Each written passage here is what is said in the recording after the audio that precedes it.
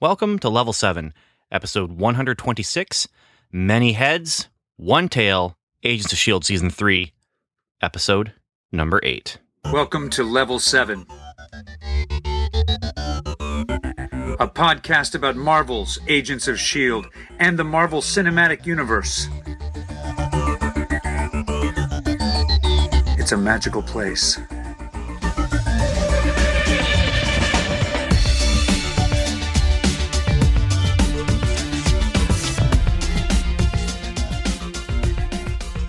Well, hello again, Agent.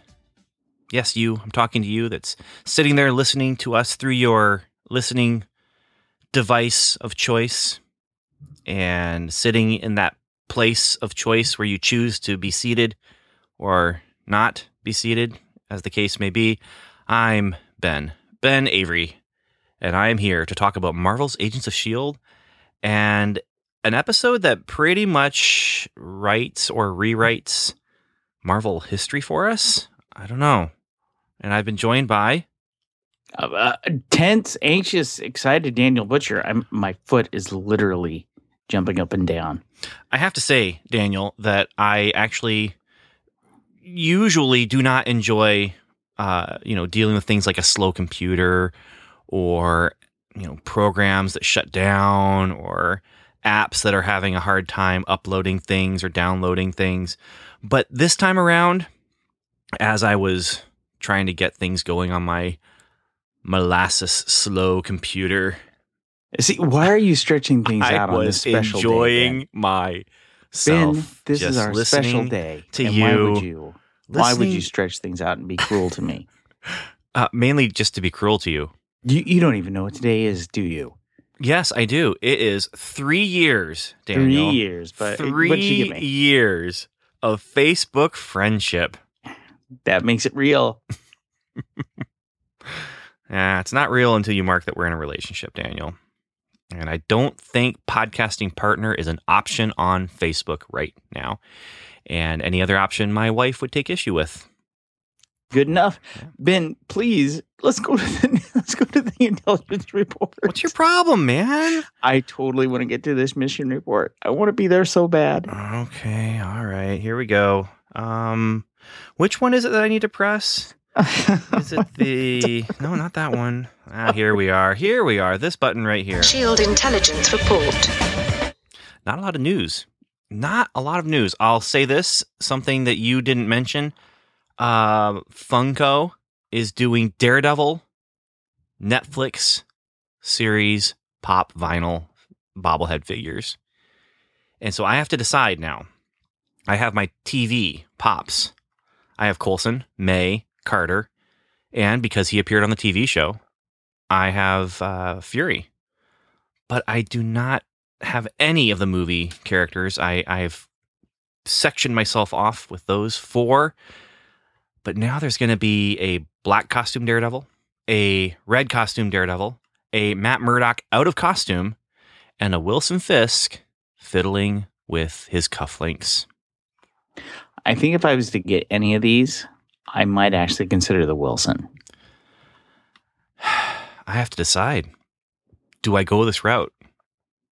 It's not TV, but it's not movies. I mean, I don't have a Daredevil, I guess. So I might consider a Daredevil. I've got a few of the MCU-related ones. So, most of mine that are here are MCU-related ones. Because I don't have, like, Star Wars or anything. Yeah. And the other ones I have then are I have Rocket, Howard, and Groot. Again, just that sectioned off kind of thing. It's just the way I'm able to stave off my collector's mentality. Then they did this. I don't know. I mean, I love Daredevil. They did this. Yeah. I'm probably going to lean toward a no, but they do look pretty cool. Even the Matt Murdock one is pretty cool. So to have Matt Murdock standing next to Phil Coulson, that might be the only way we can see it, is through these giant-headed, tiny-bodied bobbleheads. But that's one item of news that I guess is a thing. I'm not sure what the release date is on these. But speaking of dates, we have another item of news. If you're paying close attention to the Agent Carter promo that they gave us, January 5th, 2-hour season premiere. So there's that. Think they'll start it at 7 like they did last year for that. Your time? Yeah. Probably. Yeah. Yeah. I would imagine that it's going to be. Because they did start it an hour early last year, right? No. Okay. No, last year, that was the slot anyway. Was the 7 o'clock slot. Wasn't it? No, we were in the 8 o'clock slot last year. Oh. Well, I mean. My 8 o'clock, you're not. Yeah, for regular people in real places in the United States, it was hurtful. It was Dude. the 9. Yeah, I guess you're right. Yeah. Quit stretching this out. So that's my leg is literally shaking. And then we Can have you hear it on the mic. We have 2 more episodes of Agents of S.H.I.E.L.D. for this half of the season. They'll be airing on December 1st and December 8th. And then the thing I was looking at, which is from a website called Futon Critic. I'm not sure where they got their information from, but that's where Wikipedia is quoting from. And they say that Agents of S.H.I.E.L.D. will be back March 8th. So we've got Agent Carter in between there. And then we have, of course, this Friday, Jessica Jones. This Friday, Daniel. It's a glorious time to be a superhero fan. Not so much to be a superhero podcaster, because we still have to figure out how we're going to even approach that. Now, yeah, I know we're not going to be releasing any Jessica Jones episodes until after the December 8th episode of Agents of S.H.I.E.L.D. I can tell you that much as far as our scheduling goes. Beyond that, I don't know. Anything's up in the air, but we're not going to make any decisions now. So can we finally go to where I want to go? There is one possibility that we could. I want to go there. We could do all of the Jessica Jones stuff, and then not do any of the Agent Carter until we're done with that, and then we would just bunch up the Agent Carter stuff that we had missed. But that, when the weekly release, that's what we usually do. I mean, that's what. What's wrong? Listen to me, Daniel. Are you okay? You okay over there? I want to talk. All right. You ready? Yeah. Which one do I press? Is it this one? Mission report. All right, let's talk, Daniel. We're here. Let's talk. Can I say it? Can I say it? Can I say it? Say what? It's all connected. Yeah, wow. They really did a job here. Remember when we used to feel stupid and we were like, yeah, and then the World Council guy. Remember that? We were like, oh yeah, we know it's not really him, but let's just call him World Council guy. I don't believe that I ever once said I don't believe it's him. In fact, I said it's him until I'm told otherwise. In fact, that's what you said. Now it's been confirmed. Congratulations. Angie's from Hydra. No. True. It's true. I'm so excited. Everything's connected. Well, I've got a plot summary. I've got a plot summary, and this is going to be super simple for you, Daniel. Okay. Ready? We have 3 things going on. They're connected. All 3 of them. First, we have Fitzsimmons. They're working hard. Simmons feels bad that Fitz is working so hard. They argue because Simmons feels bad, and Fitz doesn't know what to do. They kiss, and then they discover something in a book. That's one of our plot lines. Then we have Ward. Ward wants Van Strucker's vault. Why did they bring back Van Strucker's son? For the vault. That's why they were able to discard him. He tortures some guards for just one little piece of information that he was missing. They thought he was looking for the big information, but he gets that one nugget that he missed. He goes on a plane. Basically, he kills everyone on the plane. And then he finds the vault, and he also finds Malik and gets a history lesson from Malik. That's our other plot line. Our third plot line, we have dual parallel plots going on. We have Coulson and Roz, and they're playing head games together as she comes and visits the base. And as they are talking, intel is coming into Coulson. Coulson finds out that she's got some secrets going on in her organization. And can he trust her when she says she doesn't know what's going on? Meanwhile, he's getting that intel from his team on the ground. May and Lincoln are the extraction members of the team. They're going to go and they're going to get Bobby and Hunter out because Bobby and Hunter have posed as an FBI inspector and a hacker. And then you have Daisy, who's giving the hacker information to Hunter, and Mac, who are on the Zephyr as the quarterbacks. They're the ones who are kind of running the show, making things go smoothly. Things don't go smoothly. But because Coulson trusted Roz calls in her boy Banks, and Banks gets Bobby and Hunter out of the ATCU's headquarters after fighting an Inhuman. Iron Chef guy or whatever. I don't know. The chairman. Sure. The chairman, sure. And along with that, we find out that Andrew is not in the ATCU base. We find out that Malik has access to him because he is a presidential advisor and a member of the World Council. And Malik allows Ward to go talk to Andrew. And they've got plans for him. Big plans tied into all this stuff. It's all connected. Daniel, there's our plot summary. Where do you want to go from here? Because there's so much to talk about. I do not know where to start.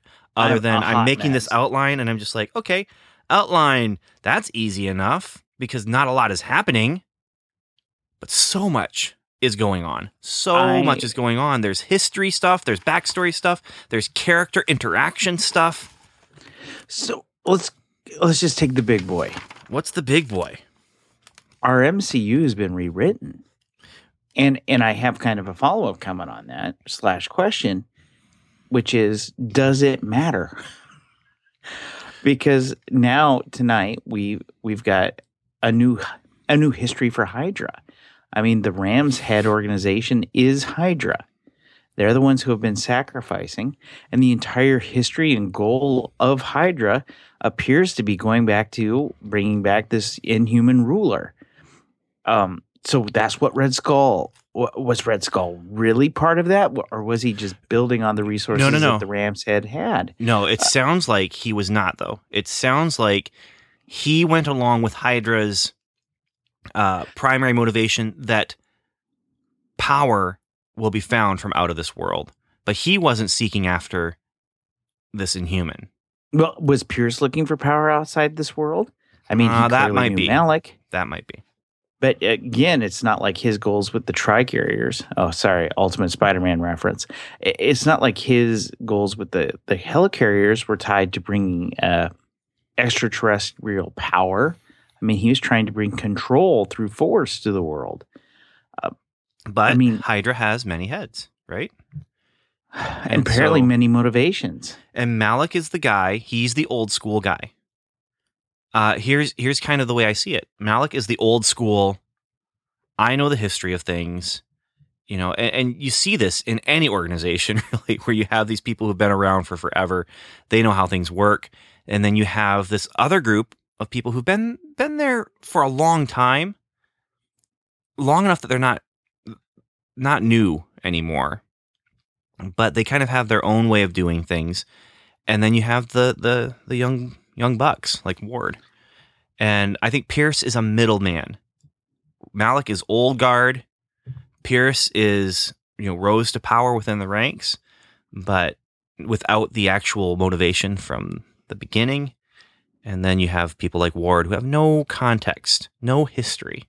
But you have to at least give me this much. I will give you whatever you ask for as long as it makes sense, Daniel. Von Strucker clearly knew what the hidden agenda, 100% agenda of Hydra was. I'm going to give you that much, yes. Because he has a portion of a rock. Apparently you could chip off a corner of the monolith. Well, I wonder, though, you have all those indentations and stuff in the monolith. I wonder if that is stuff that they extracted. It sounds like there's lots more of these pieces out there. No, which means there's another way to get back in. That's what I thought. I mean, that's the first place my mind goes. It's all connected. I mean, season 3 is all connected. Well, and MCU's all connected. Well, and everything's connected. And I'm still kind of just processing. Yeah. Can I tell you a little story that it'll take some time from you so you can process a little bit more. I just read an article today. It was a really, really interesting article about basically they want to continue making Star Wars movies until it stops making money. And the slug line of the article was you're never going to see, you will die before they make the last Star Wars movie. Because Yes. yeah. Okay. So it was an interesting article as they were talking about building the mythology of movie franchises. And they're talking about Universal Monster franchise. They're talking about the DC franchise. They're talking about, the Transformers thing. They're talking about Star Wars, obviously. And then they're talking about the Marvel stuff. And the thing they kept coming back to, and it was something that Lawrence Kasdan and who's the lady in charge of Lucasfilm right now? Kathleen Kennedy. Yeah. They both said this in two different places with this interviewer. They quoted Indiana Jones where they said, "We're making this up as we go along. We're making it up as we go along." time. Yeah. Well, it's a great line from Indiana Jones. Lawrence Kasdan wrote that line. So him using it makes sense. Kathleen Kennedy. Really? I've been stealing that line from Indiana Jones all these years? You have. Wow. You just didn't know it. Totally not going to give me any additional points with my wife. But anyway, she doesn't listen to this anyway. No, but so we're not telling her that I stole it from a movie. I will tell you right now, I will never, ever reveal that secret to your wife. Thank you. I might tell your daughter, but that's just because I like to set the children against the parents. That's why I'm in children's ministry. So anyway, I'm just sitting here thinking. But Dan, they're making this up as they go along. I mean, they are figuring this out as they go along, and they have to figure out ways. How can we do new stuff and have new revelations that doesn't negate the old stuff? And I think they've done a pretty good job. Our TV division just rewrote a ton of the motivation in the movies, along with connecting even more strongly to the Avengers, which there's multiple references tonight to Avengers. But it doesn't. That doesn't bother me. But does it matter? And the reason why I'm asking, does it matter to who? Is to the movie viewer. Nothing. Because it does I think not. We've established that the movie viewers, there's more of them than the TV viewers. It does not matter. That was actually in the article where they were talking about, now it's so interconnected that you want to know how Nick Fury ended up with a helicarrier? You better watch Marvel's Agents of S.H.I.E.L.D. No, people aren't going to watch Marvel's Agents of S.H.I.E.L.D. to figure out that one little plot beat that doesn't need to be explained. But is this going to get fed into the Inhumans, that there's a connection, that Hydra's been fascinated with Inhumans for centuries? Or is this going to be just one more nail in the Inhumans movie coffin? Oh. I mean, that's a possibility. That's two directions you can go. And the other direction is you could have the Inhumans royal family so disconnected from these Inhumans on the ground right now, it doesn't matter. But does it matter to the movies? No. Does it enrich the movies? Maybe, depending on your opinion about the information that we actually get. But it definitely enhances the information that we're getting. Does it matter to me and you? Does it matter to our listener out there who is listening on the listening device of their choice? A listening listener who listens? We're all freaking out right now. Yeah, we're all connected. We are all connected now by this freak out. But yeah, so I'm serious. My leg won't stop twitching. I'm a pacer. And I've often been told it's a sign of anxiety. I'm sitting in a chair. I can't pace. My leg is shaking. Everything on my desk is moving back and forth violently. I'm just glad your microphone is not. It has a heavy bass. It has a heavy bass. Yeah. I think that's the only thing. Computer screen bouncing. Making me a little sick. So what are you anxious about? I mean, what? I'm excited. I'm processing. I'm a history guy. I got a ton of new information tonight about Coulson. I got new information about Hydra. Yes. And it's all history related. And I'm totally just fanboying out. And as you pointed out, the Will stuff, which we all thought was maybe plot B, is really part of plot A. Yeah. Well, okay. So I'm gonna pass out again. This is where do we start? Let's pull back a little bit here, Daniel. Let's talk about Coulson. Okay. Let's talk about Coulson. This Coulson backstory that we get in this episode. You mean Coulson is Daniel? Daniel is Coulson? A little bit. We'll get there. I'm more reminded of Coulson from Shield comic #1. Totally. You know, where he's just a guy who's really interested in things and is good at making connections. And so he's studying history and he's making connections, and Shield takes notice of the connections he's making. It's kind of cool. You do find it interesting, at He's least a I history do, geek. that, Phil Coulson, little Philip, who I assumed was an undergrad, got more attention for whatever he was doing with his research project as an undergraduate than, Charles Xavier did over in the Foxverse when he wrote a whole thing about mutation as a thesis. Yeah, Nobody this seemed is to just care Phil about maybe that. coming across something. He's just making connections and trying to figure things out. And Xavier knows it all, basically. Yeah, but it's two different universes. I don't care. Good. Yeah. So we know which one's the smart one, or has better search engines.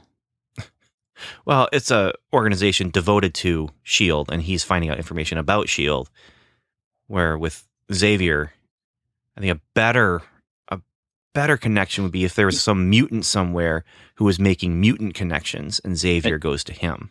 I guess you're right in the sense that when I became the world's foremost expert in Dole Whip, they knew I was coming because we talked on the phone.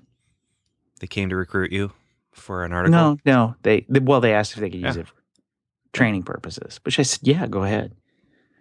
Then later they were like, hey, can we put it up on our blog? And I was like, oh yeah, it's about Dole Whip. It's a celebration of fantasticness. Agent Ricky knows what I'm talking about. And they paid you so much, right? Because they're a huge multi-billion-dollar organization that I was paid handsomely in love. Anyway, Is there any finer goods that you can receive? there is not. You can't spend it, but it does make you feel good. You're right though. He's totally the Shield One Coulson, and I think the things that we saw in Shield One weren't things that were like that contradicts who we think of as Phil. I mean, the fact that he was a history major feeds into his fascination with nostalgic historical artifacts. Yep. The fact that when we're hearing tonight that he prefers analog and he likes books and paper and to feel and to smell, that I don't think that shocked anybody. It just enriched what we thought of him and built it even deeper. It's so good. Okay, so there's Coulson. And he's in love. Yeah, there's some interesting stuff going on. Let's talk about Rosalind's background for a moment, and then let's talk about Coulson and Rosalind. I mean, the fact that Roz is in love. Well, we'll get there. But her background Or that is... she's blinded. I can't remember who said, but it was a couple different people who said in past comments, Will and Roz were connected. The NASA connection. There are people who took... Rosalind had worked at NASA, and Will also had worked at NASA. And that connection right there, I didn't give too much stock to it. I thought it was a good thought, though, from our listeners. They were right. Now, it wasn't that she sent him over, but her work at NASA brought her to the attention of Malik, who brought her into the ATCU, that position, and put her in a place where he was able to get what he needed from her, which is inhuman test subjects and inhuman data and all that kind of thing. So that connection, listeners, great job. I'm just Great saying, job. and I've often have. Our listeners are smarter than us. Yeah, we've got smart listeners. We've got good listeners. And without them, well, that NASA connection wouldn't have been made beforehand. And I wouldn't have done I didn't do a fist pump, but it was a mental fist bump. Where, oh, there it is. My peeps said that, man. My homies, my fellow fans, they were already there. Nice job to the writers there, dropping those little connective bits, allowing the listener to do that. So Yeah, it's cool. And so she wanna- two things about, I mean, there's a lot to talk about here with Roz. I mean, just to build on what you were just saying, Roz doesn't know what's going on in her own house. No. I mean, No. she's been as kept out of the loop as much as anyone else. And you got to feel bad for her just because she's somebody Well, who has been used to being in control, and she has no control. here's the thing, Daniel. Here's the thing. You know, there's all these things that Roz and Coulson have in common. They both like books. They both like the smell of books, the touch of books. They both like those kind of things. They're connecting on those things. They're both spy people. They get along well. They both fell for each other. They both stopped trusting each other. They both tried to use the fact that they fell for the other one as ammunition against the other one in their head games. And they both had organizations that right under their nose was infiltrated by Hydra. So you're saying they got a lot in common-ish? They have a lot in common. But the thing I'm mainly trying to bring up is that she has now joined Coulson on that my spy organization was infiltrated by Hydra. That just makes you feel dirty. There's not a lot of people that can say that, though, Daniel. I mean, really, how You many mean other spy than organizations everyone do you in the know that are playground? out there that have been infiltrated by Hydra? You mean other than everyone in the playground who can say the exact same thing? Well, no, I'm saying as far as how many organizations can say that.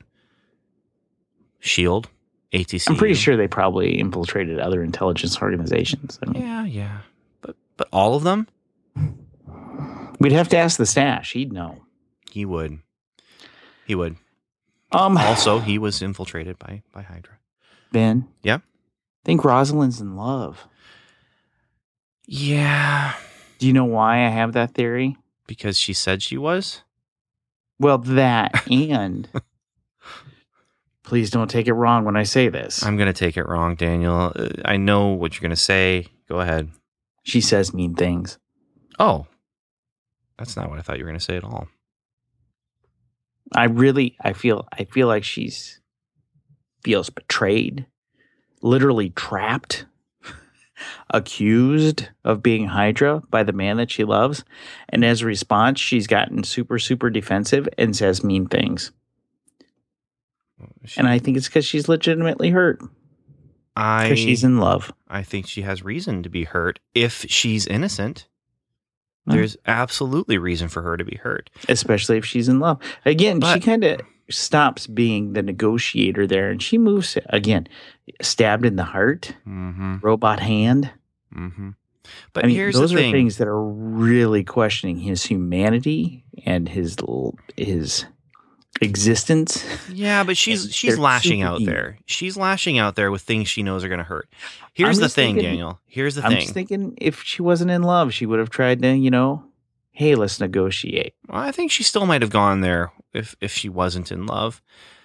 But I just have to say, I mean, if you're going to date the director of a spy organization, you just need to accept the fact that he's probably not going to be able to trust you 100% right away.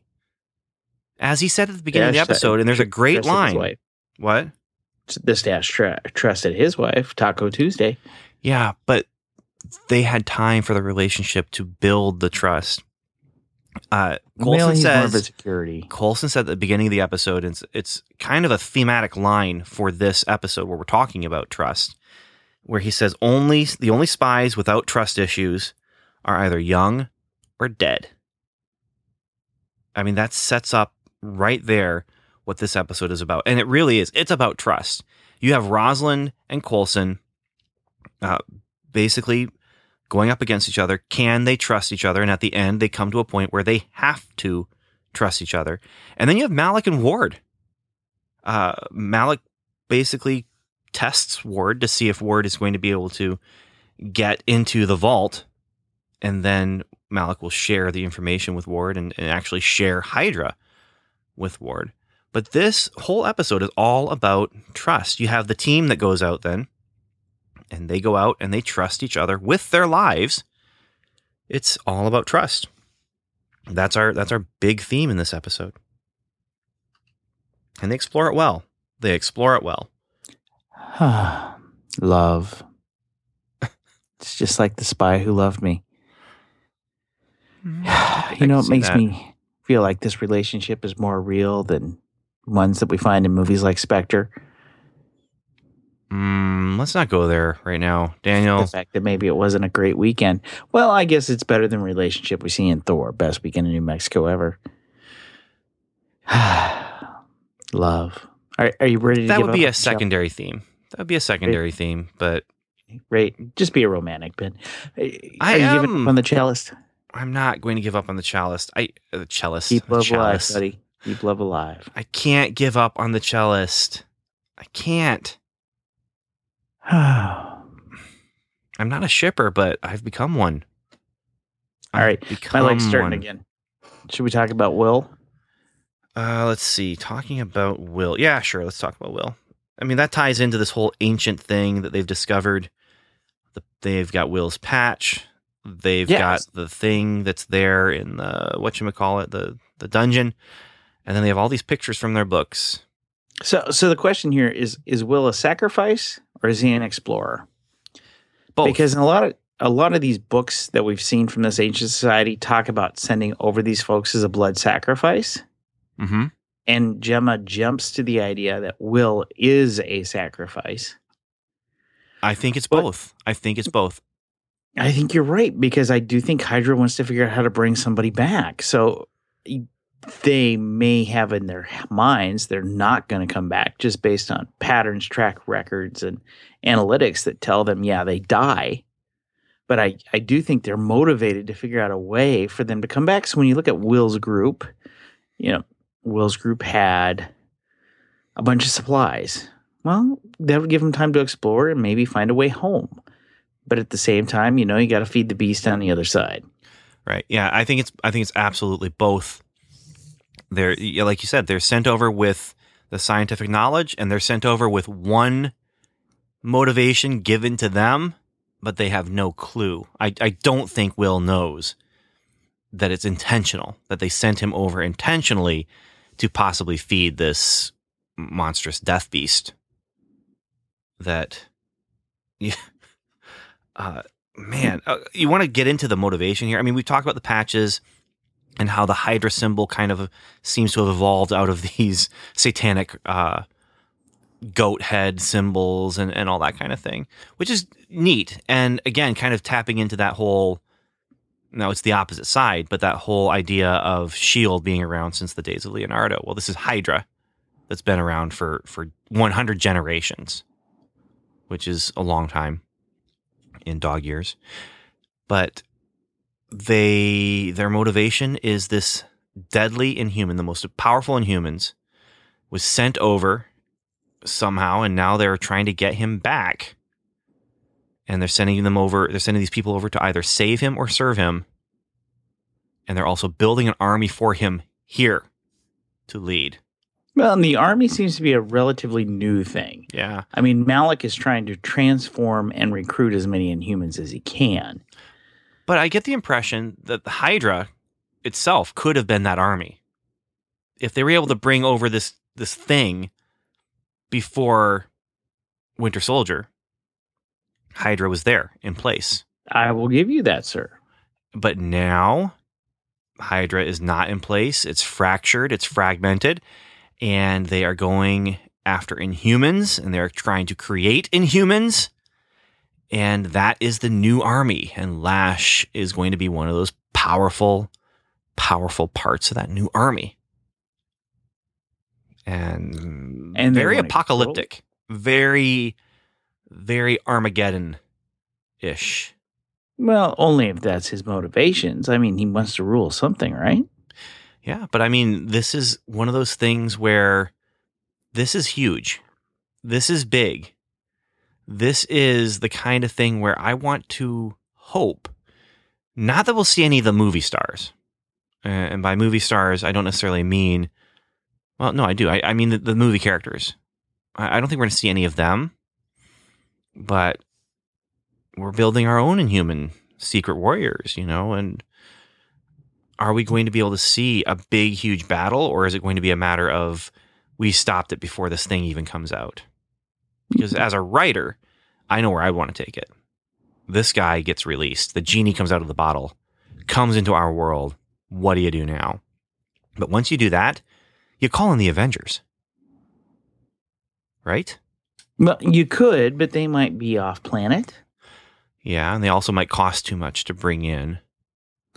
I mean, you can But- come up with MCU excuses that are beyond the money. Absolutely, you can. I mean, the money is the real world excuse, but yeah. So I'm afraid that they Sometimes might in not. the comic books, Ben, the Avengers aren't called in, and you get the Defenders. I'm just afraid that they might pull back and go, the distance with this. They have set up something that you're excited by, all the lore and all the history and all the backstory, and I get that and I understand that because I know you. I am excited about all the story potential for the future, where there could be some really crazy, big, world-changing things. The other direction you could possibly take it, though, would be our team ends up on that world. And so the battle... With him. Yeah, the battle doesn't happen in our world. The battle happens on his world. And then you my can't foot call the just- Avengers. You're cut off. My foot just started shaking again. You're cut off, man. Oh, man. So there's It's so much shaking. potential here. I'm almost afraid to think about it because this is one of those things where once you start wondering, like it's prequel syndrome. We started thinking, no, mind you, we're talking decades then, but where the Star Wars prequels, we were thinking about all that backstory stuff years and years and years and years and years, and it didn't live up to what we were thinking. And so this is one where I almost have to pull back my speculation a little bit just so I don't find myself getting too excited and too into, say, something like a cellist. And then I just can't let go of that. But they want us to be excited. Oh, absolutely. And the buildup, I felt excited. I mean, it was a physical reaction where I'm like, oh. I mean, for heaven's sakes, man, did you see who co-wrote today? I did not. Actually, I didn't pay attention to that. Jed. Jed co-wrote today. Oh, that's an important episode then. Exactly. And it's because they're bringing it all together. Man, I'm going to sleep well tonight, buddy. So much nervous energy. Well, okay, so all that stuff, the rewritten history, well, go ahead. Well, since we talked about Will, should we talk about the kiss? Yeah, let's talk about Fitz and Simmons. This was, more chemistry than Roz and Coulson. I'll give it that. But it's kind of an angry kiss. Kind of a... we're overtaken by our emotions, but now it's just made things even more complicated. Well, the thing is, I mean, they finally had that talk. When they had the talk about missed opportunities, and we hear Fitz's crazy theory that they're cursed. Yeah. That the cosmos is trying to against keep them. away. Yeah, I mean... But Simmons has a nice line here too, where she says she can't fathom an outcome that doesn't hurt someone she cares about. Because it's nice drama. It's good drama, where she has to figure out, okay, if she chooses to pursue this relationship with Fitz and they get Will back, Will's going to be hurt. If she chooses not to pursue this relationship with Fitz and they don't get Will, or they do get Will back, so she'll hurt Fitz. If she chooses not to pursue the thing with Fitz and they never get Will back, then Will's getting hurt because he's stuck on that world with that Inhuman thing, and Fitz is getting hurt because Simmons is just waiting for Will. I mean, no matter how things can go, this is like a someone's rubric hurt. of pain. Yeah. Somebody's going to have tearies. And I mean, she holds the door open, Maybe Fitz She loves Will, but she loves Fitz too. Yeah, Will did everything right, but someone gave the ultimate sacrifice, basically, Well, and saved her. yeah. Well, and who was it that brought up the idea of, remember Fitz jumping off the plane and hesitating, and Ward did the jump to save Simmons because Ward was confident and skilled and all that. Man, But he's here's a stinky. situation where now Fitz had this opportunity again. He jumps into another world to rescue her.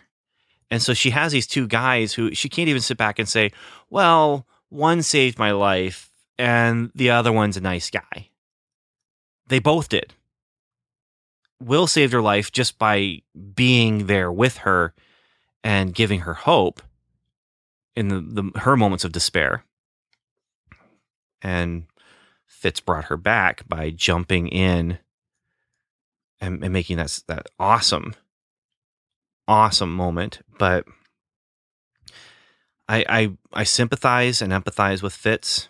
I remember feeling this way about other guys where it's like he's strong, he's smart, and he makes her happy. And so I should be mad at him because I don't have a chance with her. And it really happened way too much. Now that I really think about it, I feel kind of silly, but it's a legitimate emotional reaction to caring about someone in a way that goes deeper than friendship. So, Well, and we could have a 12-hour lecture if you wanted me to about comradeship, and we could go through all of Band of Brothers. I mean, there are friendships that are deeper than, quote, friendship. I mean, we could. You know what I'm talking about, though? I'm not talking about that kind of thing. I'm talking about they have a deep friendship, but this was going to move beyond that. oh, the birds and the bees stuff. Yeah. And he still I'm not cares so for her, good though. with- I mean, he still genuinely loves her because what does love do? Love sacrifices. Love puts the other person and their needs and their desires, too, ahead of your own. And that's what he's doing. He's put her ahead of himself, and it means going and finding this guy who is flawless. He has looked for any dirt he could find, which Will's got flaws. He locks girls up in cages.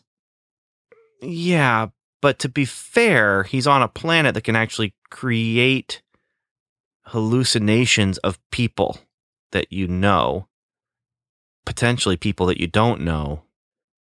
To be fair, he doesn't even know if Simmons is real when he put her in a cage.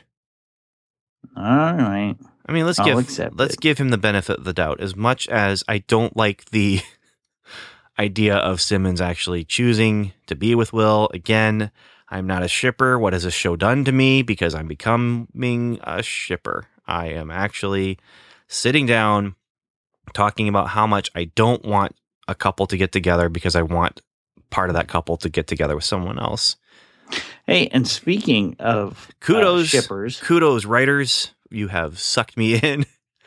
And I think the only other time that I didn't want a relationship to happen as much as this was just Worf and Troy, simply because that was stupid. So, hey, good job, speaking writers. of shippers, in my house they were screaming when the kiss happened. Good screaming, bad screaming. Oh, excited screaming. And then when Fitz stumbles away and A little bit of crying. hormone-induced rage. It might be what we like to call here all the feels. I almost felt like they could have put the commercial break right there, and that would have been our mid-episode twist. You mean? Oh, yeah, by the way, because as you know, I started late. Speaking of mid-episode twists, I literally turned it on and Malik's talking to Andrew. What do you mean? Oh, that's when you started and watching? Someone threw hands over their ears and started yelling, spoilers, spoilers, spoilers. The mid-episode twist, I mean, the commercial break point that I consider in Avery definition of mid-episode twist was Coulson getting the intel, and we just found out that they're not looking for a cure. There aren't any humans there. There's actually fish oil pills there, and that they're trying to create in humans. We cut away to commercial with Coulson saying, "Convince me you're not Hydra." I don't see that as a great mid-episode twist. But my DVR said it was 32 minutes in. It was. When That Alec is the walked point. in. That is the point. I'm That just is saying. that is the time definition of the mid-episode twist as far as the Avery definition goes from the Avery television terminology dictionary. But, Whew. okay, so where else do we want to go here? I mean, Hey, girl.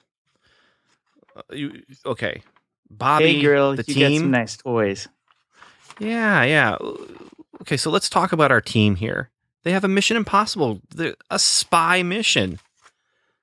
This is S.H.I.E.L.D. right here. This is what we are here to see. S.H.I.E.L.D., or we were here to see S.H.I.E.L.D. do. Agents of S.H.I.E.L.D. going out and doing spy stuff.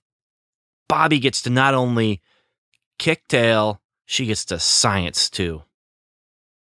Oh, she sciences it up. She does. Very sciencey. She scienced well. And Hunter, he's great in the field, but I would not trust him with undercover work like this. I don't know why he was the one that they chose to go in, other than his skills with weaponry and fighting. Well, but he's gone undercover before. I mean, the biggest liability is what if Banks sees him? And no. the thing is, he The does biggest a great. the biggest liability is what if communications get cut off? He can't Or- fake out of this. Or if he doesn't know what a slash is. But, really, when you think about it, the way he plays it is perfect. Because one of the biggest things that I've learned from books about exploring Disney places where you're not supposed to be is act as if you're supposed to be there. And his Yes. annoying, abusive personality is one that says, as this undercover guy, I'm supposed to be here. It does. He carries himself well, but it seems to me you could have found another agent who actually knew about computers, But could if actually you- type, because he's hunting Peck, man. But if you did, you would miss out on an opportunity. And are you talking about a story opportunity? No, I'm talking about the fact that we need to try, do a little little experimentation on the spinoff show. I mean, in many ways, that's what that felt like to me. The fact that you were sending those two is you were kind of experimenting for what their spinoff could look like. This was fun stuff. The whole mission And was that's fun. the thing. It was fun. Yeah. Yeah. I mean, so you've got this tense situation going on over with Coulson and Roz, where there's this witty repartee going back and forth, and but it's getting tense because he's trying to find out if he can trust her, and the way he's trying to find that out is by lying to her. But then you have the fun mission, and then you have this evil situation with Ward killing people and enjoying it. I do want us to come back to Ward. We need to come back to Ward, but I'm enjoying myself watching Bobby and Hunter playing off each other. Bobby's cool. There's no pressure. She knows what she's doing. She's good at what she does. Hunter, She's got cool toys, new toys.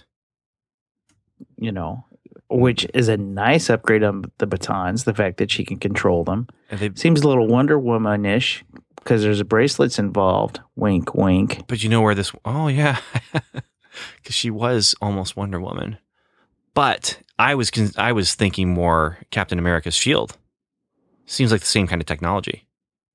She's still you're learning it. not gonna like though. when She's still learning it. you're not going to like me. I keep going back to the fact that we're trying out a spinoff. Uh huh. You're not going to like me when I say this. What? All the fun that you think I should have had in Ant-Man, I had in this. No, because the fun I think you should have had in Ant-Man was the stuff that I was seeing on the screen in Ant-Man. Hunter was great. Bobby was action. This spinoff has got some potential. It does. It does. They really, now that I've gotten past the fact that Hunter's in a relationship with Bobby and that he's not good enough for her, you know, this is actually building some great chemistry for these two. Yeah. And if there's one thing that I can really relate to Hunter about, you know, I've related to Fitz, but now I'm relating here to Hunter. That dude married up, man. Oh yeah, he married up. You're definitely seeing the points that I've made about him many, many times. Oh yeah, I mean I tried to kill him at one time, and I think you and I both we both feel we've married up. You know, we definitely have been able to spend our lives with women who, you know, maybe sometimes were not what they deserved, but Hunter, yeah, he's there with us. He married up, and I love him. Poor guy. I love him. All right. But I'm going to say the name Mac, just so we can say we said it. Okay. Mac. Yeah. Those batons are now distance weapons, Daniel. What? The batons are now distance weapons. Isn't that awesome? It is pretty cool. And it's a great fight. Great fight scene. The same technology. I'm just going to say it, whether or not it is, but it's the same kind of thing that Captain America has in his shield, where it just attaches to his arm. And he's able to... Shield tech, man. Shield tech. Yeah. Okay. I want to talk about May and Lincoln real quick, and then maybe finish with Ward. Maybe. You said the name Mac, but Mac is there. Mac is there as the Greek chorus or the conscience. He is Coulson's Jiminy Cricket. He is the one who is Coulson's conscience. Now, Coulson put him in that situation where he's taking care of all the alien tech stuff because of that. But in this situation, he doesn't trust Coulson's motivations. And then when he does realize what Coulson's motivations are in a way that he can trust, it just brings up some more questions for him. There. Now I've actually said some things about Mac. Let's move on. No, let's say some things about Daisy. She's a super Googler. She is. She, in this episode, didn't serve a whole lot of a big purpose other than she feeds the information to Hunter, and it's fun. She's a part of the fun. Or the Zephyr. And we do get a brief interlude where we reset Lincoln and her relationship, which is, let's just see where it goes. Yeah. But speaking of Lincoln is in the field for the first time. This is a serious step towards Secret Warriors. And why is he in the field? Because of May. Now, in my notes, Act 1, bringing in Andrew. He's in stasis. Roz and Coulson. Melinda will talk when she's ready. Fitzsimmons, working together. May still not talking. Lincoln and Daisy. Lincoln moved in. They kissed. Now they don't know what to do. May still not talking. Operation Stoplight. We're going to peer into the shadows of the ATCU. May talks and invites Lincoln. So, and Lincoln's paranoid, of course, that May has a vendetta against him since he is somewhat connected to Andrew. I mean, he was one of Andrew's targets.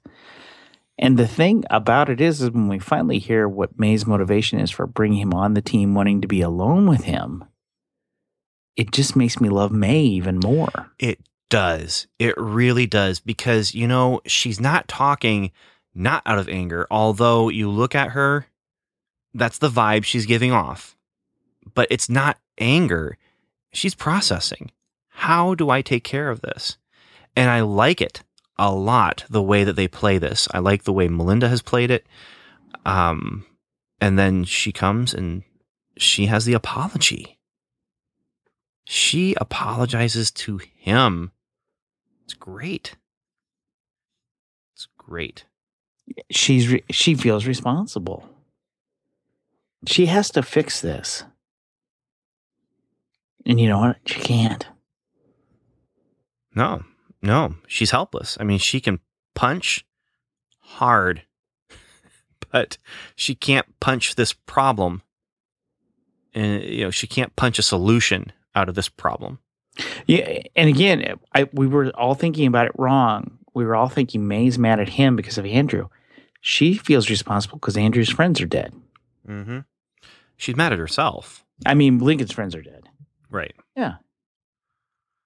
I mean, there is anger there, but a lot of it, I think, goes to her, unfortunately. So, Oh, man, I've been so tense tonight. Oh, all the muscles. We want to talk about some of these parallel storylines. You have the Coulson Roz thing where they have slept together now. And where do they go from there? You have Lincoln and Daisy talking about we have kissed now. Where do we go from there? And then you have Fitz and Simmons who have now kissed and have to answer the question, where do we go from there? So those are some interesting parallels with those stories. Yeah, so Ward is the last thing we were going to talk about. I'm trying to see if there's anything else to really bring up. There's so much in this episode. So much in this episode. What else was in that vault, Daniel? I mean, they're focusing on this one thing because it's the greatest thing, but this vault, there's so many possible things that could be in there. Okay, so I wasn't supposed to know what was inside the boxes. Yeah, I don't think so. I mean, it's Hydra stuff. It's stuff that Hydra has picked up. But, yeah. I'm looking through my notes. I mean, we've covered most of it. There is the mean stuff that Roz said. Well, you have no emotions and all that. We've talked about that. I think it's time for us to move on to Ward then. Malik. Oh, man. Yeah. Ward has lost any... there's no redemption for this man in the context of this story. I mean, this is a fictional character we're talking about who is a pathological liar, who is a murderer who murders. And when he kills one of those Hydra men with his knife, the look on his face, it's just kind of this, yeah, hey, it's not quite joy, but it's definitely pleasure. He's very, very satisfied. Yeah, it was. It just, that was a nail in the coffin for the Ward that we knew. He is now somebody that I used to know. That's what he is, Daniel. Somebody that I used to. I don't know him anymore. Well, he's still out for revenge. Mm-hmm. Again, Malik has to incorporate Ward's goals into his plan. I mean, Ward was a problem, so he went to kill him. Didn't work, so maybe he's a head that's grown up. Yeah, I don't think he wanted to kill him. He said you left me. You said you were meant to die. No, he didn't say you were meant to die. Ward said he was meant to die. Malik said, I left those men to kill you. But there's a difference. If by him, I mean, I think that was part of the test. You survived, and here you are. Yeah, Malik sees someone he can use. And Ward sees, I don't know what Ward sees, man. He's got a lot to take in with the history lesson. But he's that young guy who doesn't care about history. And now maybe he should care about history. Because history repeats itself. Boom. Yeah. So, yeah, he's beyond redemption for me now, though. Oh, very much so. He's sadistic. He's evil. And again, he's got his own motivations. It's clear Malik is going to let him work his motivations into Malik's own plans now. He wants to cut off the head of S.H.I.E.L.D., so he wants to attack Coulson. And he wants to hurt people in S.H.I.E.L.D. He is, at the end in our post-credit scene, doing this to Andrew because, A, Malik needs to know how to bring Lash out. But also, it will hurt May. It will indeed. And I almost get the feeling of that idea of the Hulk being, the gun that you point. I almost feel like that's what Malik sees Ward as. Okay, you want the head of S.H.I.E.L.D.? Fine. I will set you loose. I will cut you loose. You can go out and get your revenge, but you're going to go out and get your revenge, and it's going to serve my purposes of getting what I need to bring about the apocalypse of the death inhuman. And now maybe those labels of death are those possibly, the names given to this powerful inhuman. This power, it easily could be. He is death. And as it gets passed on from generation to generation, they know of him as death. So, or Dr. Doom, the hoodied one. Or Dr. Doom. Yeah. Wow. Big episode. It's all connected. Big episode. I saw, I think it was something on Twitter. Again, can't remember who exactly it was that said it, but where they said that last episode was possibly their favorite episode ever. I can totally see that. This episode, it's got to go up there. It's got to go up there in the top 10. It's strong. It's strong. It writes a new history, but does not retcon the old history. The old history can still stand. It just adds layers to motivations. And yeah, I don't have anything else really in my notes. I think we're good to go here. I'm all dried up, buddy. It's the post-tension drowsiness. I don't even want to It's like know. when you have a really big meal and then like an hour later you're ready to go to sleep. Every muscle in my body has been tense all night long. Well, not all night long, but for at least 15 that hour, minutes. yeah. And then all I could think was, I want to talk to Ben on my 3rd year anniversary. Okay, great. All right, let's go to the next. Let's go to the Shall field we? reports, buddy. Here we go. Shield Field Report. Okay, so we got some feedback in some interesting. Should we start with Agent Ricky? Should we start with another phone message that was left for us? Or should we go to our emails? Let's do Agent Ricky. All right. Agent Ricky called in a number of times as he was taking part in what was it called? It's the Avengers Marathon Weekend at Disneyland. Avengers Marathon Weekend at Disneyland. It was 3 days. Or as I like to call it, Advanced Agent Training. It was 3 days. There was a 5K on a Friday. There was a 10K on Saturday. There was a half marathon on Sunday, I think. That's what that is. Yep. And he did what was called the Infinity Gauntlet Challenge. Because he's crazy. Which is running both the 10K on the Saturday and the half on the Sunday. And you get medals for doing that. So I think he had a race on Friday, too, like a 5K. Yeah, he did that, too, but it wasn't part of the Infinity Gauntlet. Okay. So, so he left some messages. Let's go ahead and let's start with message number 1 here from Ricky. Hey, agents. This is Agent Ricky. I am calling at the Avengers 5K. Race will start for another hour and a half, but I've already seen Ant-Man and Anthony. All right. I'll keep you guys. It's cold. I'll keep you guys informed as I go. Tomorrow starts a 2-day battle against Thanos. It's the Captain America 10K and then the Avengers half marathon. So stay tuned. Yeah, so a lot of people were running in costume, and he posted a picture of Ant-Man and Anthony on Facebook. Honestly, that's the only way I would run. In costume? Yeah. Yeah, I still wouldn't look good doing it. But all right, here's our next message from Ricky. All right, Agent. This is Agent Ricky. I'm calling to say I just finished the 5K. It was really fun. Saw some Avengers here. Ben, there was Howard the Duck running today. All right. I'll call back tomorrow when I do the Captain America 10K.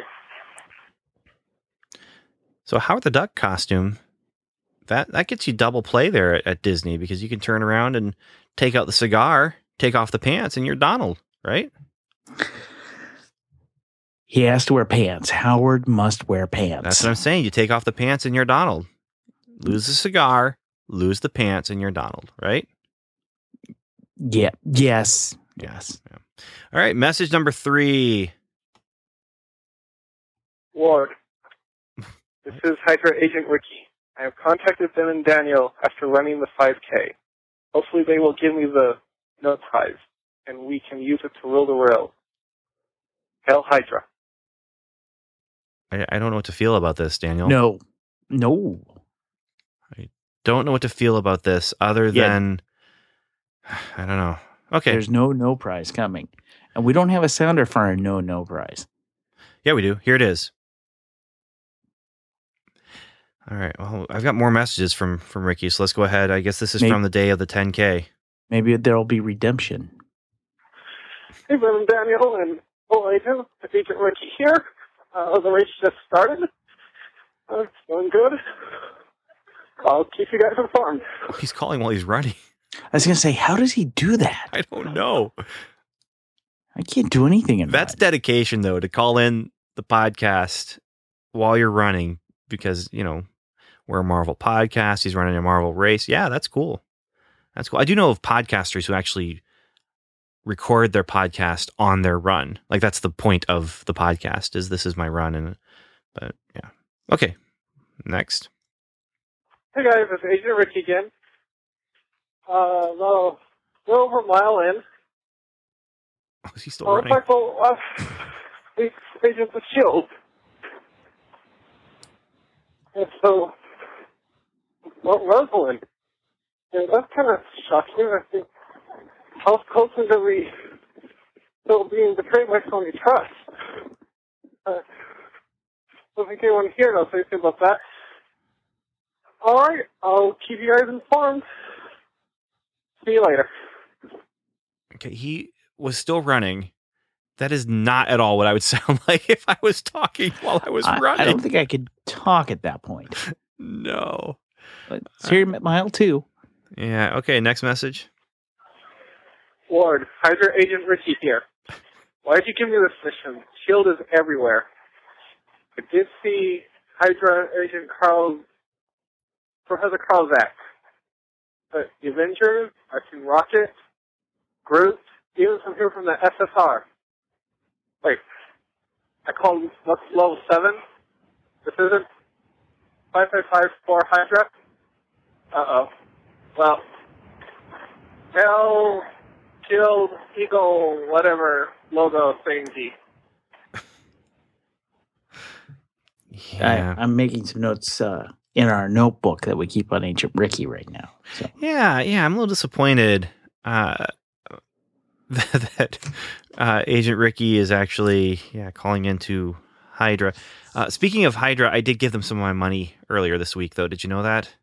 No. Yeah, I had to go and buy an electrical power cord from Radio Shack. I almost. So you're the guy keeping those outposts in business. You know what's interesting though, when I was thinking about it, is Radio Shack stays in business because they actually do provide a service that no one else can, and that is these kind of obscure needs for electronics equipment for people who don't know what they need. And so you can take the stuff in there and they will check it out for you. But yeah. Okay. So next message from Ricky. Hey, Agent. It's Agent Ricky here. I'm currently running in the Disneyland Park. And earlier I saw like 5 guys and they had a cardboard cutout of Agent Koenig's head. I thought it a really clever costume. All right, I will report back later. And he did send in a picture of that one too. Did you see that, Daniel? I did, and it was quite awesome. But here's my real problem. What? You're not supposed to run in Disneyland. They tell you all the time, don't run. Yeah, that's kind of the point of doing a marathon somewhere, though. Well, the magic's ruined now. 5 Koenigs. 5 Koenigs, Daniel. They all had the same head. Giant Koenig heads. And you're worried about running in the park when that is the whole purpose for being there? Hey, Daniel, when I need to Daniel, get to Daniel. Space Mountain, I need to go to Space Mountain. I'd like to go to Space Mountain and ride that with the lights on sometime. I think it'd be really Dude, cool. it's Star Wars themed right this very moment. Yeah, that'd also be cool. But I'd like to see it with the lights on. All right, guys, Agent Ricky here. I'm almost 9 miles in, and I am actually calling you on Angel Stadium. We're actually running on the field where they play. While I have you guys, I want to ask a question about Daredevil. You guys can hear me. It's kind of loud. One, Madame Gal told Owsley that we'll never speak again. Do you think she might have the clairvoyant? Also, season 2, what do you think about Fisk hiring Nelson and Murdoch to defend him? All right, I'll call you at the end. Who was he asking about for Murdoch? Something about Madame Gao. Yeah. Does Madame Gal have clairvoyance? Well, She definitely has powers. Does Fing Fang Foom? Because I'm convinced that she's one of Fing Fang Foom's race. Okay. And no, he can't defend Fisk. They can't defend Fisk because that'd be a conflict of interest because they're defending the cop that's the informant. And they've also already gone up against him by helping with the evidence and stuff like that. But So yeah, totally can't defend Fisk. no. But that's what happens if you call us by running through Angel Stadium. You'll get your questions answered. And here's the other thing: is again, you go out. I have run a what was it? Was it a 5K? I ran a 5K, and your mind just wanders. Your mind just wanders, and so I can just imagine him out there seeing all the Marvel stuff and just letting his mind wander and thinking to himself, I can think about this right now. I don't have to worry about being Hydra, which is still a problem for me. But we have another message here. Here we go. Okay, quick thought. No, Ward, you can't have my medals. Wait, what? I earned them. If you want them, you can just register. What'd you say, Daniel? I was going to say, quick shout out. I understand since after I mow the yard, I always want to make fantasy trades. So if you're in a fantasy league with me, wink, wink, find out when I mow the yard. Yeah. I'm not doing very well in my fantasy league. It's because you don't talk to me, Ben. Come talk to me. It's because it's too late.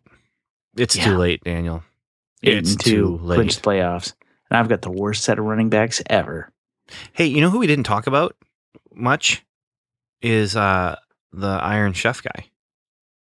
He's got powers in Inhuman. Okay. Well, no, I mean, I thought he was supposed to be S.H.I.E.L.D. the clairvoyant here comment made me think of this guy. I mean, he just seemed like he was kind of a force user. The way he was using his powers. He didn't get the chance to really... I just thought of his telekinesis. Which is what a force user does, is telekinesis. But we don't have the force, so Ward, you can't have my medals. No, Ward, you can't have my medals. I earned them. If you want them, you can just register and run the races yourself. Registration for next year begins April 5th, 2016, and the races are November 10th through the 13th, 2016. So, you know what? I quit. Fail Hydra. Nice. Fail Hydra. I still think in order to get a no prize, we have to test him first. This any prize that he might get for, running through the park, calling, being awesome. Yeah, you were Hydra you were Hydra. The minute he threw out Hydra. Yeah, Suspicion. I do appreciate, and there is redemption for you. You have not downed an airplane. You have not driven a knife into a fellow Hydra agent's throat. You have not shown glee in doing evil, but you have been calling someone who does. So also, I do find it weird that, we're so close on his contact list or something, but maybe he was butt dialing. I don't know. One last message. Hi, Ben and Daniel. Okay, I got a confession. I was a double agent for Hydra, but I quit. I'm just going to be a single agent for S.H.I.E.L.D. And to prove it, I have a report coming out. You guys can see it soon on my Rugged Warrior YouTube page. It's where I post videos on exercising, race reports. I do movie reviews. I put video games, all kinds of stuff. So, unless you're watching this on my blog, which then you would know about it. Okay, I'm starting to sound like past Ben now, so I'm going to end right now. What? All right? That was Enjoy the show. unkind. And stay rugged. Okay, in lieu of a no prize, since we I was can't gonna do say that. he needs a no prize No. for past paid comic because I loved it. No. We'll let you have the promotion of your vlog, but I can't give a no prize to. That was classic. I saw what you did there, Ricky. Yeah, well, And again, congratulations. nice job. You made us proud. Anyone else out there? You don't have to run the actual marathon or half marathon at Disney, but this is the kind of thing that we're happy to hear about. And definitely the connection to the Marvel Universe helps. But yeah, where do you want to go from here? Do you want to go to our emails that we've received, or do you want Sure, to? I have no idea how many we have. Yeah, we only have 3, and I haven't sent them your way yet, so I guess I'm going to be stuck reading them. But we have a message from Kay, and he says, subject, feedback overload. Feel free to summarize. Wow. Just wow. Where to start? Great show and great podcast. Thanks for the no prize, but I am not worthy. I'm still not shipping Cosalind. I think Phil is playing her. He can't overlook the bat. He is looking for someone to verify his read of her. Since May is not available, he has Daisy give Rosalind the grand tour of the mobile base that ATCU will not be able to find again. Knowing that Rosalind will try to win Daisy over and will probably be successful. Phil knows that once Daisy takes the hatred filter off, she will really start looking at her and see the things Phil needs verified, and here is what he will find.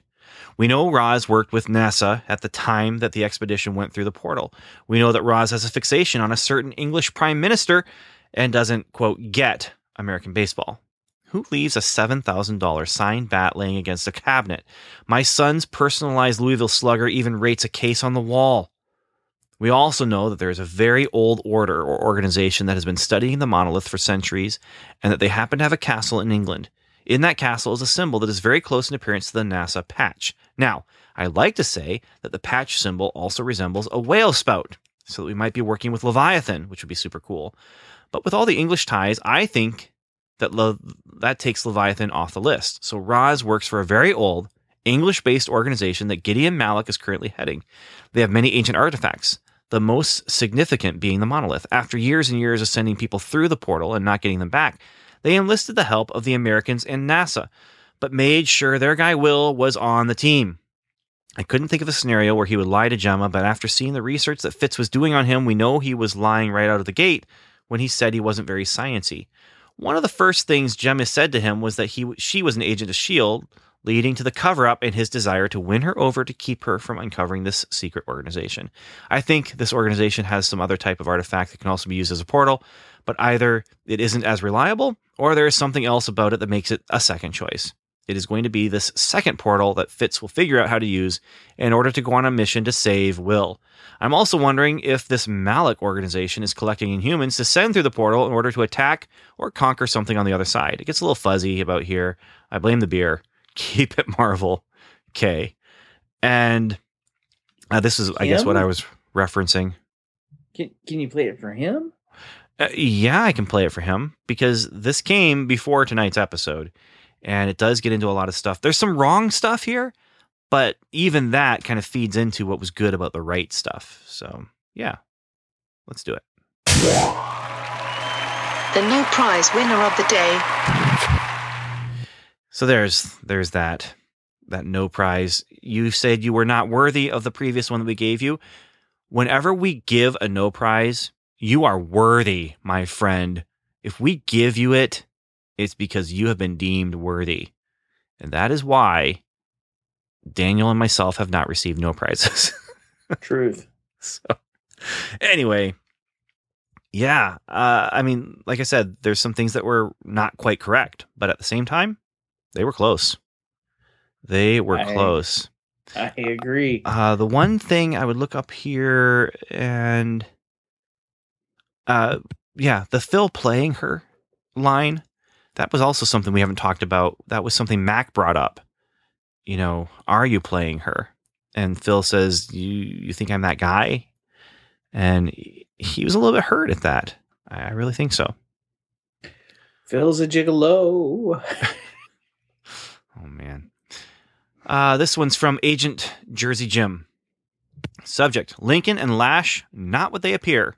Gentlemen, looks like another great season, enchanted by listening to your podcast. Something that really did not come up in the last podcast, but I think we should consider. We, as well as S.H.I.E.L.D., have been working under the assumption that Andrew's change to Lash will eventually become permanent. Why do we know that? After rewatching the episode, the only reason is because Lincoln said so. We also know that Andrew said to May, that kid has a dark side. It seems pretty unusual to me that after 6 months or so, he is still in the process of changing. That was not the case in any other Inhuman we have seen before. Again, we think this to be true because Lincoln said so. As far as I can tell, there was no research to back this up. We also know that at first, when May is talking to him and after Coulson first came in, he stayed Andrew. It was only after Lincoln came in, started yelling and shooting electric blasts that he, Andrew, lost control. When it was just him, May, and Coulson, he was okay. Lincoln was the one who was saying things like, it won't come quietly, he's insane, etc. When in reality, he was just, I don't know if that's faking or taking, Lincoln was saying those things, but he was faking. I think there's a real possibility that Lincoln does not have the good intentions he seems to. It seems to me like he pushed Andrew into that change for no good reason. Coulson and May were getting through to him, and Lincoln got him all worked up. Think about it. Andrew keeps control around Daisy. He kept control around Joey. Fantasy aside, he has had the ability to remain in control. I think Lincoln knows something about Lash and may be trying to keep a secret hidden from Daisy and the rest of the gang. We know that Jiaying kept the genealogy book. We also know that Jiaying did not have the most noble of intentions. And we know she worked very close with Lincoln. Could it be there is something more to Lincoln and his friends that Lash killed? Only time will tell, but our writers have a history of pulling this kind of switch, making it look like one thing, then pulling the old bait and switch. Keep up the good work on the podcast. It is a weekly must-listen for me, Agent Jersey Jim. And yeah, I like that. I like the idea that Lincoln could be working an angle here. And that maybe there's something more to Lincoln, or maybe there's something more to Lash that Lincoln understands. Again, I keep going back to that ceremonial scarring. When did Andrew have a chance to do that? Why would he do that? It's just kind of weird. Maybe it's just part of him. Maybe. But if it is just part of him, and I've thought about that, if it is just a part of him, maybe it's because there is something more ancient and something more sinister to his particular transformation. Maybe he was transformed specifically to be this kind of ancient judge type of thing. Maybe he's a weapon. Maybe. This one's from Avocado Kurt. Subject, Chaos Theory. He says, good day to you, gentlemen. Agent Kurt, back from hibernation to talk about some Agents of S.H.I.E.L.D. Before I talk about last week's episode, I know my emails have been getting longer recently and apologize, but I have a lot to talk about, and you two are the only cool guys who will read it. So Chaos Theory was certainly a memorable episode, and I actually liked it quite a bit. There was a lot of great conflict, drama, action, and revelations that went down. I also have to say that this episode did a lot to improve my feelings on Among Us Hide by giving Andrew more dramatic screen time, and with Lincoln stating that Andrew's transformations are part of the Inhuman transition and will be permanent later on. Anyway, let's start with May and Andrew. These two went through a lot. We not only get to see a lot more of their trip to Hawaii via flashbacks, but we also get to see how Andrew changed and see his and May's current relationship get fractured and fall apart, potentially for good. Whether it be Andrew's daydreams of killing Joey, scary, or Andrew shooting May with an icer, madman, or their intimate moment before Coulson showed up, there was a lot to love. Ming-Na really killed it in this episode. We rarely get to see so much visual emotion from May, and you could tell that this was a situation that was hurting her so much. I also liked how a lot of characters and storylines managed or started to converge in this episode. Unlike season 1 and to a lesser degree season 2, this season is really moving quickly with its stories and it isn't wasting time with its mysteries and reveals. In just a few episodes, Lincoln was on the run and now he's come back into the fold for good reasons. But it looks like he's joining the crew now after the ordeal with Lash. Werner has come and gone. Coulson and Roslin have hooked up and Lash has dispatched loads of people, taken on Lincoln again, and been subdued by May with the help of S.H.I.E.L.D. and the ATCU. I just hope this quick pace won't ruin certain upcoming stories that require a slower pace. As for Fitzsimmons, those two, their drama is subtle but still ever so real. With Fitz, he had to go through Simmons' experiences via the images and videos left on her phone. You can see that this guy still loves this girl from the way he listened to her recordings, watched her videos, and when he aggressively knocked the stuff off the table after seeing Will and Simmons together. And seeing them together conversing while watching the sunrise, that was cute, and I felt like things aren't completely over between them romantically, or at least that's what I'm hoping. Haha. There were some other elements of this episode I haven't mentioned that I appreciated, like I liked how Roslin and Daisy were against each other, arguing the pros and cons of handling Inhumans from their own points of view. That was some tense and subtly aggressive conversation. Phil and Roslin have been teased for a while, but I guess it's come to pass, and I do like it, even if the circumstances aren't exactly genuine. When Roslin asked Coulson if she'd buy him a drink, I knew exactly where it was going. The same sort of situation happened with May and Ward back in season 1. Now Roslin's playing Coulson. But someone online suggested that Coulson could be playing along, which would make him look so cool, but I'm not sure if Coulson is that smart and sneaky. Joey's back. Haven't seen that dude in ages. Was starting to think he'd become irrelevant for the foreseeable future, but apparently he's fine, and he's been learning to control his abilities. He doesn't just melt metal, but he can shape it too. Glad he didn't get taken out by Lash, because he's got potential. Well, that's me done. Keep up the good work. And P.S., Daniel, you're the best. I love the Whitney Houston song moment. That was so random and hilarious. Also, Ben, please watch The Martian. It's a good movie and much better than I expected considering Ridley Scott's recent filmography. Plus, Matt Damon is awesome in the film too. Agent Kurt, out. Yeah, Ben. How does it feel to not see The Martian yet? I saw it. I did. I saw it on Sunday night. It was one of my only opportunities to go and see it.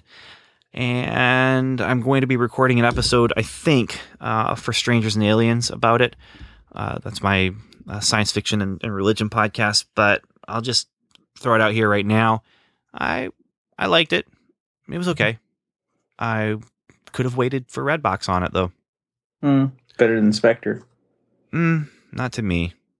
Spectre had more tenseness and emotion to it, but I recommend it, though. It's a decent sci-fi movie, and it was a Ridley Scott sci-fi movie. That's an important thing. I mean, this is the man who did Blade Runner, Alien, and Prometheus, which I also liked. So we do have one more piece of feedback, but it actually is more about Heroes Reborn than about... Actually, I shouldn't say it's not just more about Heroes Reborn. It actually is about Heroes Reborn. And totally about Heroes Reborn. Yeah, so what we'll do is we'll play that actually... as part of our Heroes Reborn conversation. That's from Agent Hank. So I do want to thank everyone for writing in. There was a great review that got left for us on iTunes. I have not received the notification yet from my podcast reviews which is that's the name of the service. It's called My Podcast Reviews. That's run by Daniel J. Lewis, who does the Noodle Mix Network, and he created this app service. But we do want to say a big, giant, huge welcome to Level 7. Thank you to GMB Alpha from the United States, who left a 5-star review for us. That the title of the review is "Subscribe Now or Hydra Will Win."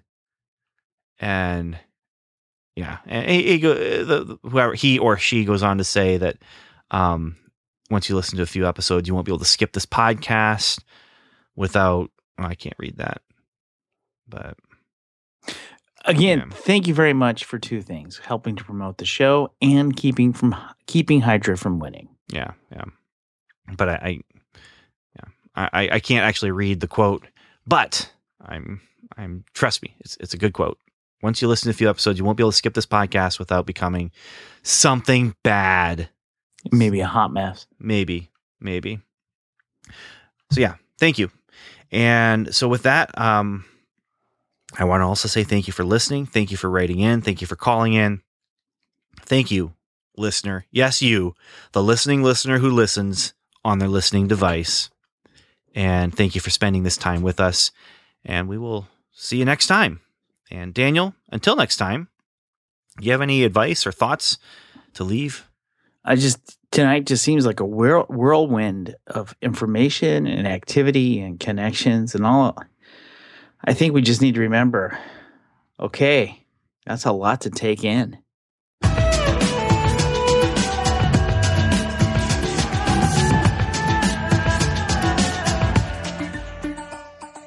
Thanks for listening to Welcome to Level 7. You've heard us. Now we'd love to hear from you. Go to welcometolevel7.com/feedback where you can contact us through our website. You can also leave us a voicemail by calling 1-77-55-Level 7. You can also join the lively conversation going on at facebook.com/welcome to level 7 or connect with us on Twitter where we're Level 7 Pod. And remember, the 7 is spelled out. Our theme music is The Light Fantastic by J.S. Earls, and you can find that at transplant.bandcamp.com. Welcome to Level 7 is a proud member of the Noodle Mix Network. Find more of our award-winning and award-nominated podcasts to make you think, laugh, and succeed at noodle.mx. Learn how to podcast, get productive in your personal and professional life, theorize over TV shows, laugh with our clean comedy, delve into science fiction and philosophy, learn critical thinking from movie reviews, and more at noodle.mx. Once again, thanks for listening, and remember, welcome to Level 7. It's not just a podcast. It's a magical place. It's a magical place. Daniel, we didn't even talk about Tahiti. Okay, Heroes Reborn. I'm mad. You're mad? I'm very, very mad. You're at mad. NBC. Spoilers are coming, just so you know. But you're mad at NBC because... I'm cross-eyed. My face is scrunchy. Because here's the thing, Ben. Heroes Reborn is a 13-episode mini-series, correct? Yeah. How many episodes in are we? We are 9 in with Sunday, Bloody Sunday. Which Next I week will be love the 10. title. Huge YouTube fan. But they spelled it like an ice cream sundae. It was good. Clever. Next week will be 10. Yep. It's also our fall finale. So literally, I have two issues here. So first of all, this is a mini series. Give me my story. Yeah. Just like my grandma would say, give me my stories. So why can't I have my 3 episodes given to me in the first 3 weeks of December? Why can't I get my whole story given to me before 2015 is over? I have to wait months to get my 3 last episodes. Yeah. I'm going to have to remember everything. It's silly. It's silly. It's not like they even split it in half evenly. It makes no sense to me. I am angry at NBC, who obviously I blame all deficiencies with Heroes the first time on NBC because of stuff like this. This is insane. I wouldn't say it's insane, but I think the word that we both agreed on with our Facebook conversation about this was it's stupid. It's 3 episodes. And it should be. Here's the thing. You create a mini series, you play them in a chunk. You play them out and let it be chapter by chapter by chapter. It's a mini series on purpose because you have a beginning, a middle, and an end. And they are making us wait for the end. It's not even good business sense. No, it's not going to build anticipation or anything, I don't think. Yeah. Again, it's not like it's a major, like, oh, we're going to get the other half. From a business sense, the ratings aren't so gangbusters that it's The Voice. You know what I mean? It's not a top 10 show. So waiting until 2016 to give us 3 episodes doesn't really give them anything. It's goofy. If anything, it pushes back having to debut something in that time slot later. Well, here's the other thing that it does, Daniel, is you're going to get viewer bleed from this. Now, we're not going anywhere. We're going to watch those 3 episodes, but that's the kind of thing where if I wasn't invested because we're talking about things here, I would totally just be like, oh, well, it'll be like what happened with Under the Dome for me, where I lost track of it and I thought I'll just watch it online and then just never got around to it because it was inconvenient. And it's completely mismanaged. It's goofy, silly, goofy stuff. And so here I am mad, and I thought the episode was fantastic. I got mad at the episode itself. I didn't even know about this until after it was done, and then you said something to me. But the episode itself, What? The fact that Matt Parkman's finally interesting? No, that I didn't mind. He may be the most vicious villain in Heroes history now. Didn't mind that at all. Is the fact that the Penny Man, who I want to know more about, is now dead? That was dramatic and it was disappointing, but it didn't make me mad. I felt like it was good storytelling. Let's see. The fact that just tell me why you're mad, sir. Well, it's the time travel stuff. It's the halfway reset. It's the way, they kind of you're mad about the butterfly. I don't like the butterfly. The butterfly makes me sad. I don't.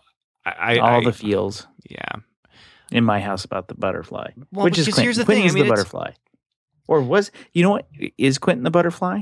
Or was Quentin always manipulating HRG? I don't think so. I don't think he was manipulating Noah. Maybe he was. I don't think so, though, because he wouldn't have reached out if he hadn't gone back in time. I think that is one. He is the butterfly. And I don't like, I liked the character, and so I don't like it when people change characters on me this much.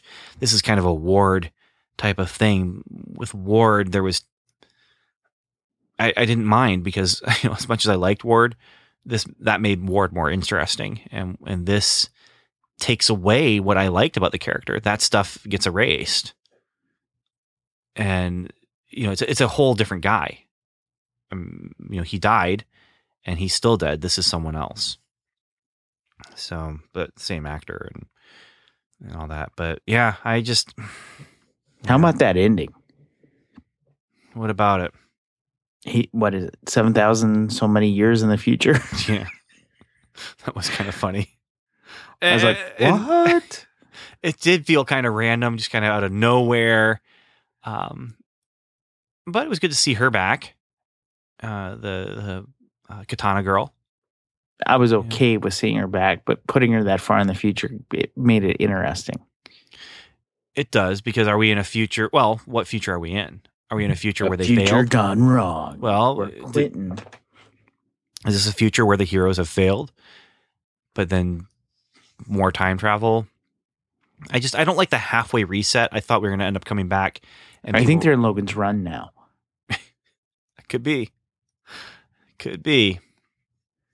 So this episode didn't connect with me as much. And I don't know if it was the whole thing with, what's his name? The butterfly. Quentin. I don't know if it was the whole thing with Quentin just turned me off and didn't let me connect as much. And then you have the whole thing with, Zachary Levi. Quinto. Yeah. And his wife, and she's, ugh. and Crazy. She's crazy, and he is totally like, I went along with it for you.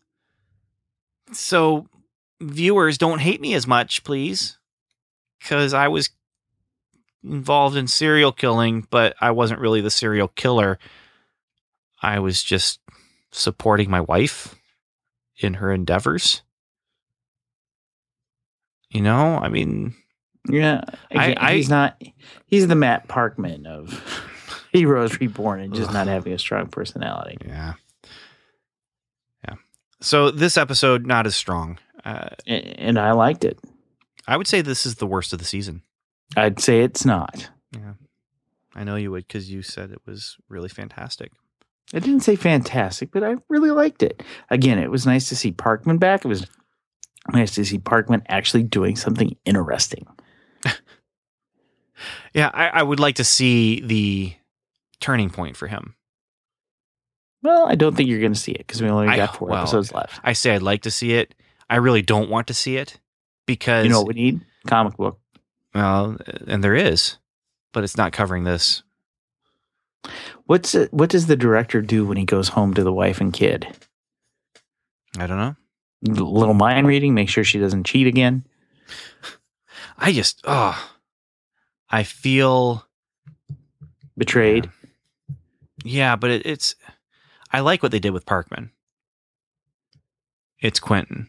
That's what bothered me, and that's good. I mean, they've elicited a reaction from me.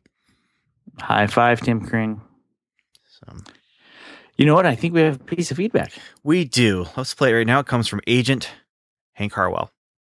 Hey guys, this is Hank Harwell, and I just wanted to mention a couple of things that I was thinking about this morning. They're more related to the Heroes Reborn segment, but just one thing I thought was interesting is that with all of the daddy issues in the first, couple seasons of Heroes, the original Heroes, with the Petrelli family, with Noah and Claire, and with Siler and his father, and so on and so on and so on. Don't you think it's odd that we've not been shown or told who Claire's children's father is?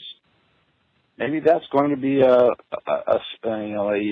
big reveal towards the end of the series. But I think that's interesting that we've not been pointed out that individual. And again, daddy issues are still present even in Heroes Reborn with Luke, and still with Noah and his relationship to Claire, and so on and so on and so on. It's interesting. So I'll be watching to see how they resolve that. Also, here's an easy one. Which one is more awkward? Past Noah talking to future Noah, or past Ben talking to future Ben? Discuss. Talk to you later, guys. Bye. Second question is easy. Awkward Ben. What? Yeah, you and past Ben are totally awkward together. Well, I wonder if you and Jessica Jones, future Ben will become past Ben and Jessica Jones. I mean, we're gonna have to work on the relationship because you and counseling. You and I we podcast together, and it's hard when you have a working relationship and then you try and inject new blood and new voices into that relationship. And so we did that. We added in 2 more hosts to our Daredevil coverage, past Daniel and past Ben. And yeah. I don't feel like past Daniel is really a thing. Oh, and I've got the answer to the second question. I know who the father of Claire's babies are. You do? I do. Who? Until someone tells me differently. It's Micah. That we didn't talk about him, but that was a nice callback too. And we know we're going to see Micah. So is it the same actor? Yep. The picture I couldn't tell looking at the picture. Yep. It's Noah Gray Gaby who's coming back.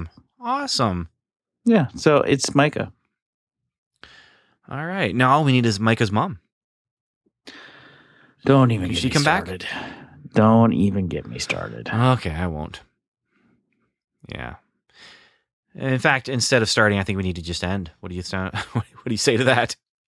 Sounds good. All right. Hey, talk to you later, man. Happy anniversary. Yeah. Next week is on for off? No, next week is off for us. Right? Oh, it's off. Yeah. It's off like Donkey Kong. Yeah. So Jessica Jones will be starting next week, but we will be talking about that episode after our mid-season finale for Agents of S.H.I.E.L.D. And yeah. All right. Going to shut this thing down.